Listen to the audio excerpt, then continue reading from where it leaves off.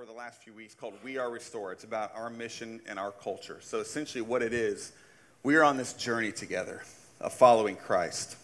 And that's our mission. Like, what does it look like to follow in his footsteps? And as we follow him, we want to invite people onto this journey with us. And there's a specific group of people, a large, growing number of a group of people in our culture. Researchers call them the de-churched. And many of us have been there, where we have experienced God, church, religion, and it is, we're not angry about it. We're not like Richard Dawkins, Sam Harris angry. This is bland. I don't need this. This is irrelevant to my life. And there's a growing number of people in our culture who have experienced religion or legalism or judgment, and it's just left a really foul taste in them. I'm just going to keep talking. It's just left a really foul taste in their mouth. Wow, that's really distracting. Oh, it's gone. All right. Oh, it's back. Okay. Well, if it comes on again, I'm just going to have to keep going. So that's who we want to invite onto the journey with us. Anybody who has experienced Christ, church, and they just kind of like, don't need that. That's who we want to invite onto the journey with us, because we think we're biased, but we think we're creating a culture and a community here that is attractive to people who have experienced like a shallow level of like legalism and religion in their lives. And as we follow Jesus and pursue him, there's this cloud of dust that kicks up on this mission and on this journey, and we call that our culture. And that's what we've been talking about over the last few weeks, our culture. So 3 weeks ago, we talked about inclusion. That is part of our culture. And I can't summarize the whole message, but I would encourage you to go back and listen to that if you haven't yet. But to summarize it, there are a lot of cheap, imitation, watered-down versions of inclusion on bumper stickers and on the lips of people in our culture. But when it comes to the actual practice of inclusion, it's rare to see it. But we see it in the life of Christ. We think that he takes the practice and the culture of inclusion to heavenly heights. So he is our example of what it's like to be radically inclusive.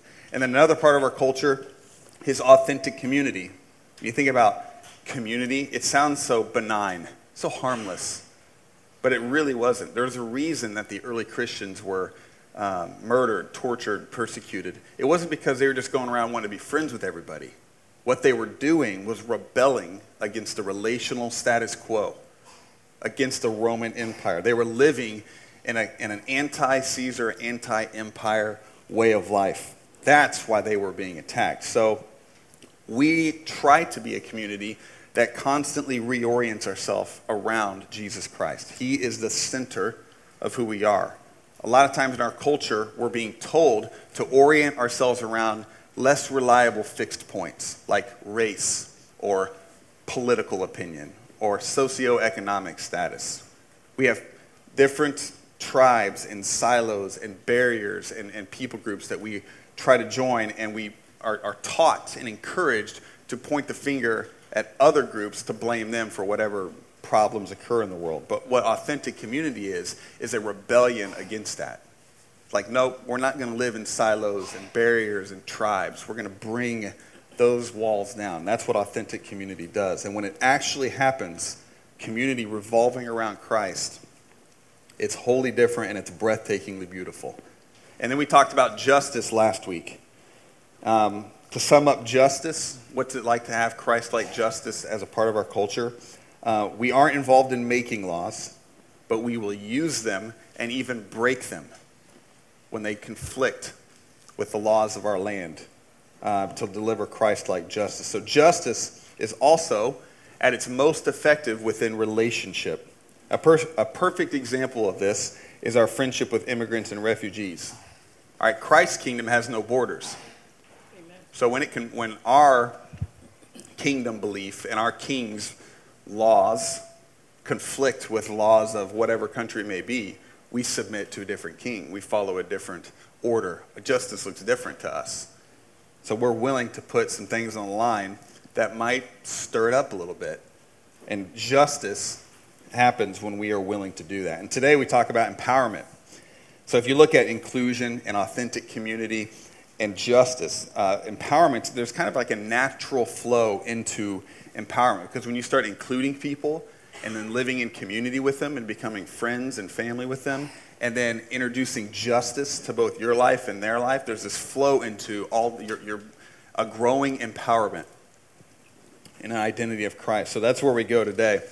And we could jump all over the Bible and look for different examples of empowerment, but really we're just going to settle on the cross. It is the perfect illustration of what biblical and what Christ-like empowerment looks like. And I'm going to use the words of Paul to describe the cross and the impact that it has on our theology and on our lives and the way we live them out. So 1 Corinthians chapter 1, verses 18 through 25. Paul writes, "For the message of the cross is foolishness to those who are perishing, but to those who are being saved, it is the power of God. For it is written, I will destroy the wisdom of the wise, the intelligence of the intelligent I will frustrate. Where is the wise person? Where is the teacher of the law? Where is the philosopher of this age? Has not God made foolish the wisdom of the world?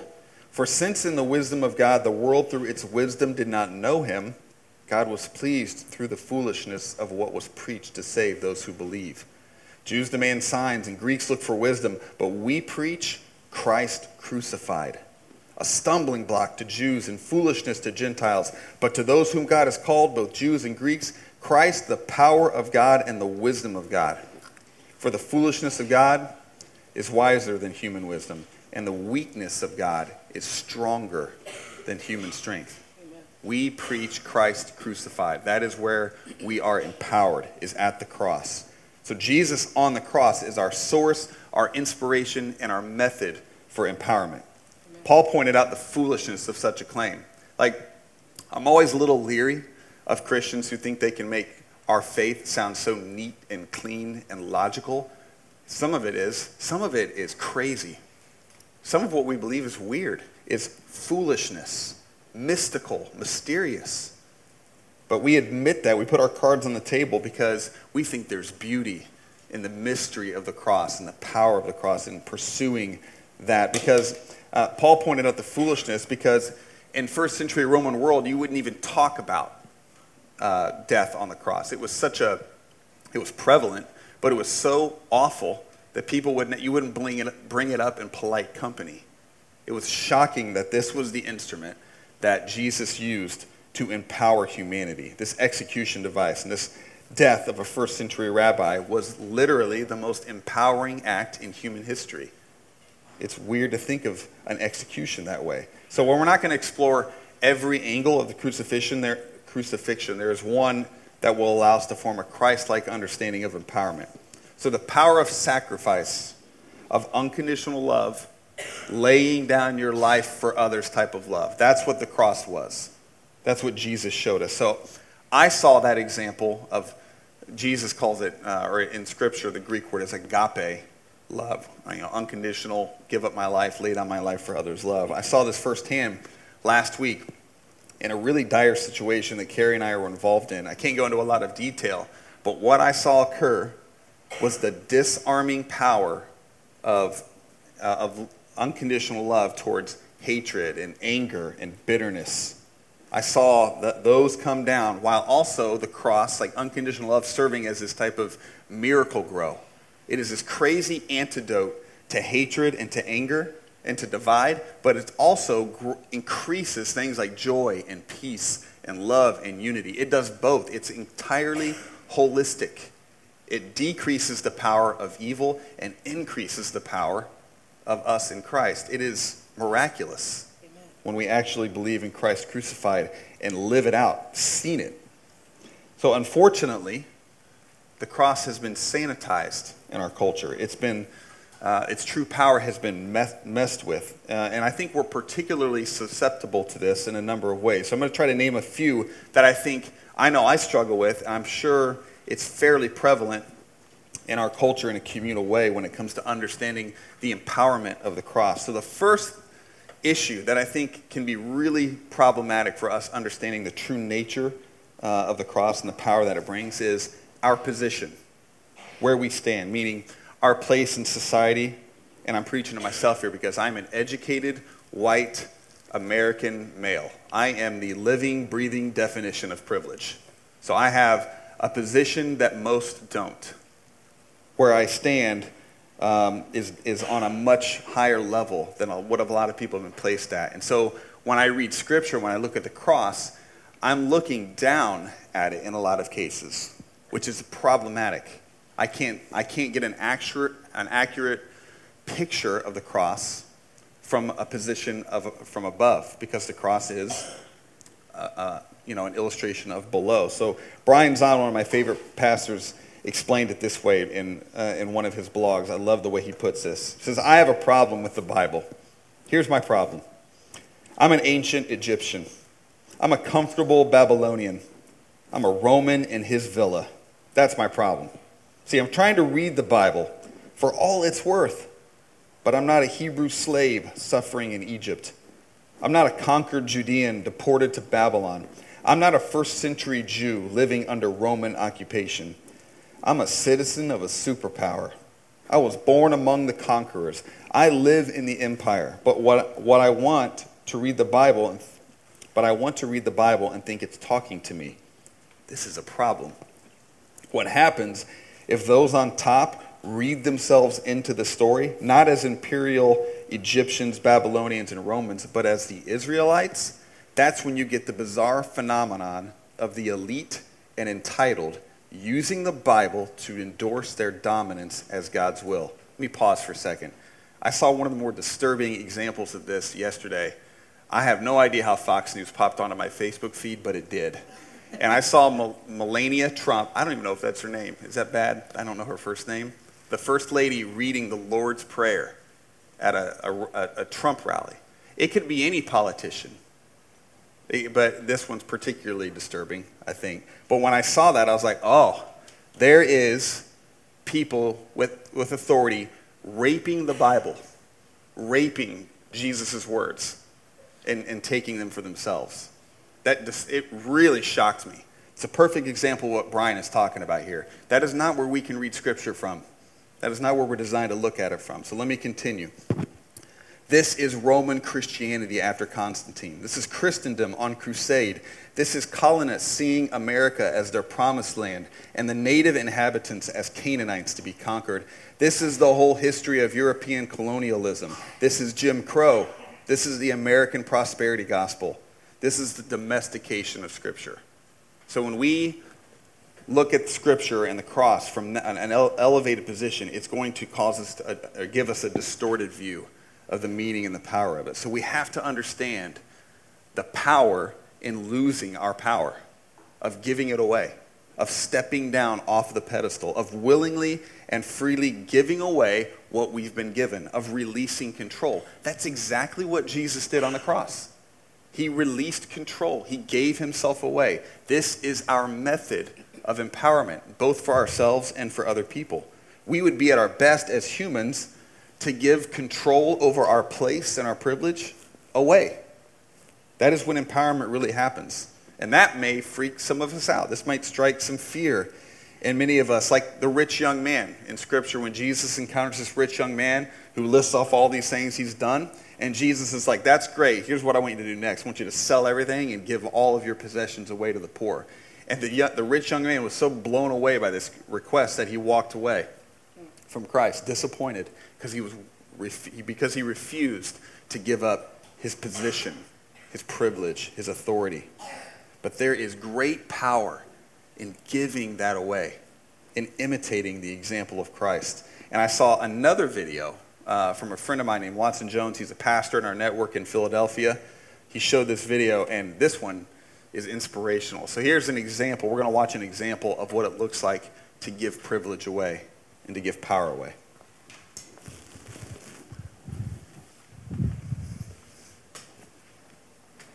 My sister-in-law, who's half black, half white, but looks white. Blue eyes, whiter than most white folks, very white. She and I, we kind of grew up together. We raised our children together. So they're first cousins, and it's a wonderful, very, very multicultural family. So we're going in a Safeway one day. And Kathleen, my sister-in-law, is in front of me.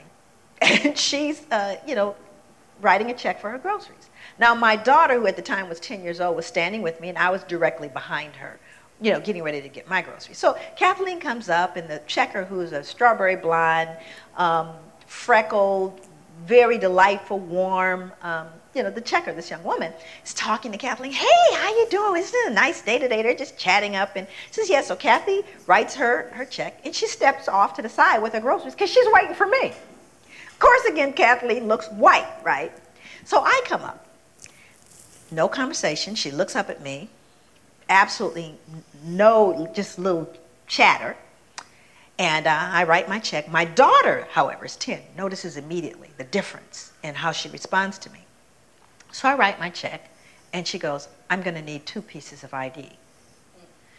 At which point, my daughter looks at me, and she gets very, very embarrassed, and tears are kind of coming up in her eye, like, Mommy, you're not going to let her do this. Why is she doing this to us, right?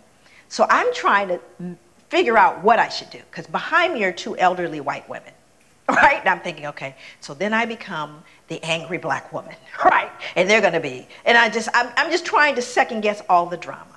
So then I just give her the 2 pieces of ID. I said, some things you got to choose your battles, right? And then it gets worse. She pulls out the bad check book, right? So this is the book that shows the people who've written bad checks. So she starts searching for my license in the bad checks, at which point it's just out of control now. Just as I'm standing there trying to decide what to do, and it's really deeply humiliating. Now my daughter is in full-blown emotionally upset, who's 10. My sister-in-law walks back over, and she steps in and she says, excuse me, why are you doing this? And the checker goes, well, what do you mean? She goes, why are you taking her through all of these changes? Why are you doing that? She goes, well, this is our policy. She goes, no, it's not your policy because you didn't do that with me. Oh, well, I know you've been. She goes, no, she's been here for years. I've only lived here for 3 months. And so at this point, the 2 white elderly ladies go, oh, I can't believe what this checker has done with this woman. It is totally unacceptable. At which point, the manager walks over. So the manager walks over and says, is there a problem here? And then my sister-in-law again responds. She goes, yes, there is a problem here. Here is what happened. So you see, she used her white privilege. And even though Kathleen is half black and half white, she recognizes what that means. And she made the statement. She pointed out the injustice. And she, as a result of that one act, influenced everyone in that space. But what would have happened? I can't know for certain had the black woman said, this is unfair. Why are you doing this to me? Would it have had the same impact? But Kathleen knew that she walked through the world differently than I did. And she used her white privilege to educate and make right a situation that was wrong. That's what you can do every single day. I love that story. So simple, so powerful. Give away your time, your pride, your fear, your power in order to empower others. Whatever platform, position, or privilege we have, we are called to give it away. And it is both a blessing to ourselves and to other people. It is the antithesis of how power works in our world, where we're taught and pushed to grasp for control and authority. Jesus is like, just give it away. It's how you change the world. It's how you change when you imitate me. It's the foolishness of the cross. Watching that reminded me of a missed opportunity, something that haunts me. Some of you guys know I work, a lot of times I'll work in coffee shops or public places, and I enjoy eavesdropping, guilty. I'm always amazed at what people will say within the earshot of other people, people they don't know. And one particular day, this is like 2 or 3 years ago, I'm sitting in La Madeleine, just a couple blocks away, working, and there's a group of 4 people who are, I'm not sure if they're coworkers, but they're having a business meeting. And I know there's 1 woman and 3 men, and there's 1 guy that is older than the rest of them. And there's 2 other guys that are probably my age. And I was listening to some of their conversation because they were talking loud, and I was taken aback at one of the gentlemen started talking in a really sexist manner to the woman, in which it was just little stuff, though. He kept calling her sweetie, and it was like, I was like twitching every time I would hear him Because I was imagining, like, if I did that to my wife, if I talked to my wife, my teammate like that, oh man, it's belittling. It was demeaning. And I could tell, and I was like starting to stare and look to see how this woman was responding. Like, I kept waiting for the other two guys, like, are they going to say something? Because it's just little, but I was picking up on it. Like, this is not okay, the way that he was talking to her completely differently than he was talking to the men. And I like to think of myself as a squeaky wheel for women's rights, particularly in our denomination, because we have a pretty conservative group, and I like to annoy everybody by talking about women's rights and promoting women's empowerment within the church. Amen. And we'll continue to do that. But I missed an opportunity. I didn't say anything that day. I did not, and usually I love to make people feel uncomfortable. Like, I could just pull up my chair and say, look, you don't know me, but I'm going to tell you something. I better not hear that word again. That's what I wanted to say, but I didn't say it. And now I'm seeing that video, I'm haunted by that missed opportunity of there were 3 people there, and there were other people that would have heard me confront it. And what type of seed would that plant that would be watered and made grow when we simply respond to a little seemingly insignificant moment to give our privilege away, to empower someone, to stand up for someone who is being belittled or marginalized. And I'm like, ugh, it makes me sick just talking about it. But that's what we're called to do, is to just use our privilege by giving it away, giving our power away. That's one way that we can recognize the true nature and power of the cross. Another example that I thought of that can sanitize and demean the meaning and domesticate the cross is consumerism. So I'm going to read a couple statements, so follow me on this. The cross is about giving away. Jesus says, losing your life and receiving empowerment from Jesus. Consumerism is about taking, improving your life, and using, empowering yourself. Do you see the differences there? We're taught, we live in a very individualistic, consumeristic, like pull yourself up by your bootstraps kind of a culture. So we gravitate, even Christians gravitate towards a consumeristic Christianity, but it really domesticates the power of the cross. So I spent a long time writing down specific examples of consumer Christianity. We would run out of time. I can get on that soapbox with the best of them. We don't need that. We don't need cynicism. We need, okay, what's it look like for me to personalize this and be aware of maybe some consumeristic tendencies I have? So when you approach a church community or Christ, Scripture, your fellow believers, or anybody, if you're asking yourself questions like, what's in it for me? Does this scratch my itch? Does this fit my agenda? Does this serve my family and my kids? You see how everything is about me, I, we, us? If you start with yourself, you will end with yourself.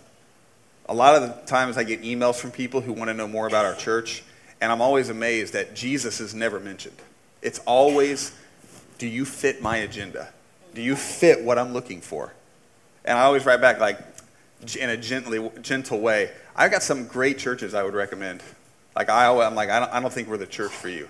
Because I'm telling you, if you have any, and I'm a consumer too, but we are not we are part of our culture is to not be a consumeristic church. So instead, ask yourself questions like, am I learning and experiencing Jesus Christ? Is my family learning and experiencing Jesus Christ? Because if you start with Jesus, you will end with Jesus. There's a subtle but powerful difference in the way that we approach faith in Christ, in Scripture. So you know how, like, so for example, you know how old you have to be to go serve Syrian refugees, either here or in Athens? There's no age minimum. You can go. Take your kids. Carrie's got this dream of wanting to take our kids within the next year to serve Syrian refugees. Because for us, it's not about like programs and what our kids take in. It's about learning and experiencing Jesus. That's what I believe. I was a high school English teacher. I was a children's pastor. And I was a youth pastor. I've read all the research. Without quoting it all, I can tell you that programming has nothing to do with kids keeping their faith. The first factor is, does their dad practice his faith? Second factor, do they have a mom that practices her faith? And the third one is, do they see their parents living their faith out? If you want your kids to grow up loving Christ, work on those 3 things. Work on the things you control. Programming has nothing to do with it. I grew up in megachurch. I was on staff at megachurch. See, I could go on and on. I could get on that soapbox. It's not when you start with yourself, you end with yourself. Start with Jesus, you end with Jesus. So make Jesus the point, not yourself. Amen. The foolishness of the cross, the power is that when we lose our lives for him, we become empowered. And when we become empowered, we have the opportunity to empower anyone else that crosses our path, because we aren't thinking of ourselves. We are thinking of Jesus. And those moments like in La Madeleine or in the grocery store, we're going to start becoming more aware of those moments. Because mission, empowering others, it's not like an obvious situation. You have to be really in tune with the opportunity. Like it's going to be small. It's going to be seemingly insignificant. But that's where the foolishness of the cross steps in. It can change the life of yourself and other people. Matthew 10:39, Jesus says, "Whoever finds his life will lose it. Whoever loses his life for my sake will find it." So here's what empowerment looks like in our church. Like we're talking about our church culture. This is the way we try to live it out. So we have 4 kind of cultural practices in our church. So we have Sunday mornings today. This is where we hear about Jesus. We are all about him. We talk all about his stories and his words and his actions on Sunday mornings. Missional communities is where we learn to live like Jesus. You hear about Jesus on Sunday, you'll learn to live like him in what's called oikos, like this Acts 2 family, like where you're becoming friends and connected and learning how to love one another and pray for one another and learn with one another and challenge each other, serve with one another. That is where you learn how to ride the bike that Jesus rode, so to speak. Huddle, discipleship huddle, this is where we learn to hear from Jesus. God is speaking to each one of you all the time. Amen. But most of us aren't in tune with him enough to recognize his voice. And this is what we try to teach in huddle.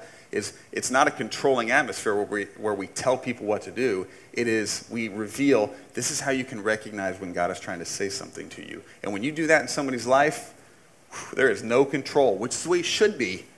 They should be running wild with the Holy Spirit speaking to them. And then mission is where we lose our lives for Christ. Sunday, where we hear. MCs are where we learn to live like.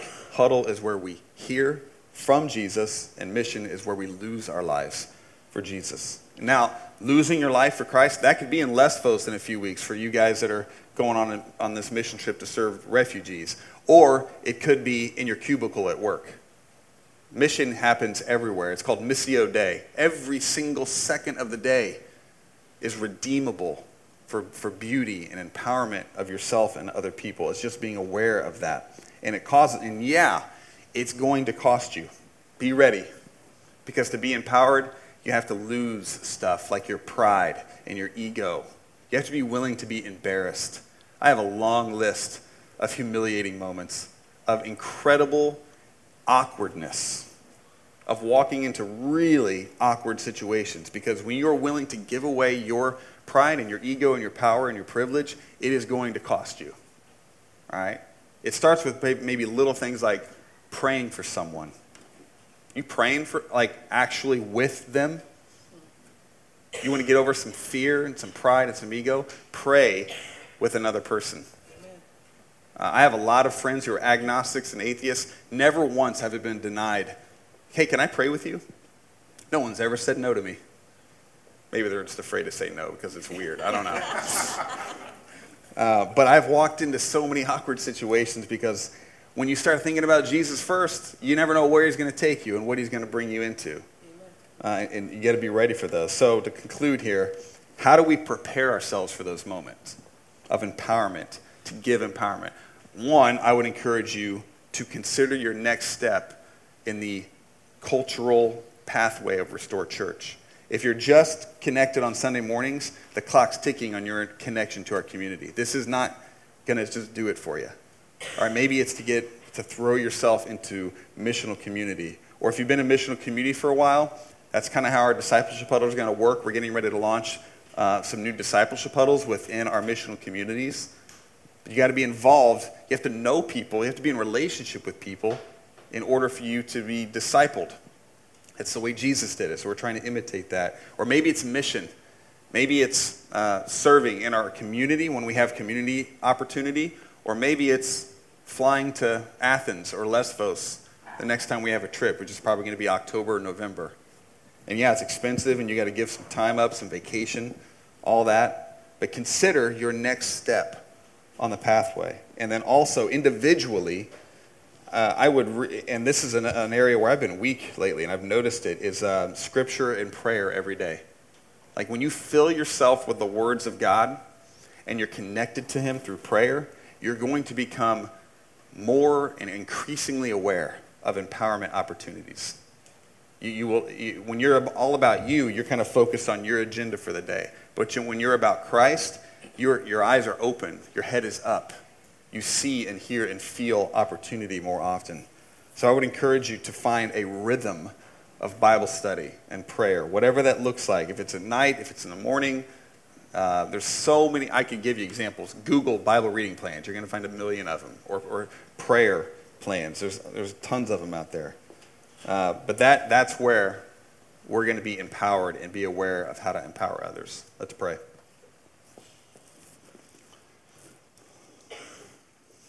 God, thank you so much for the cross. It is...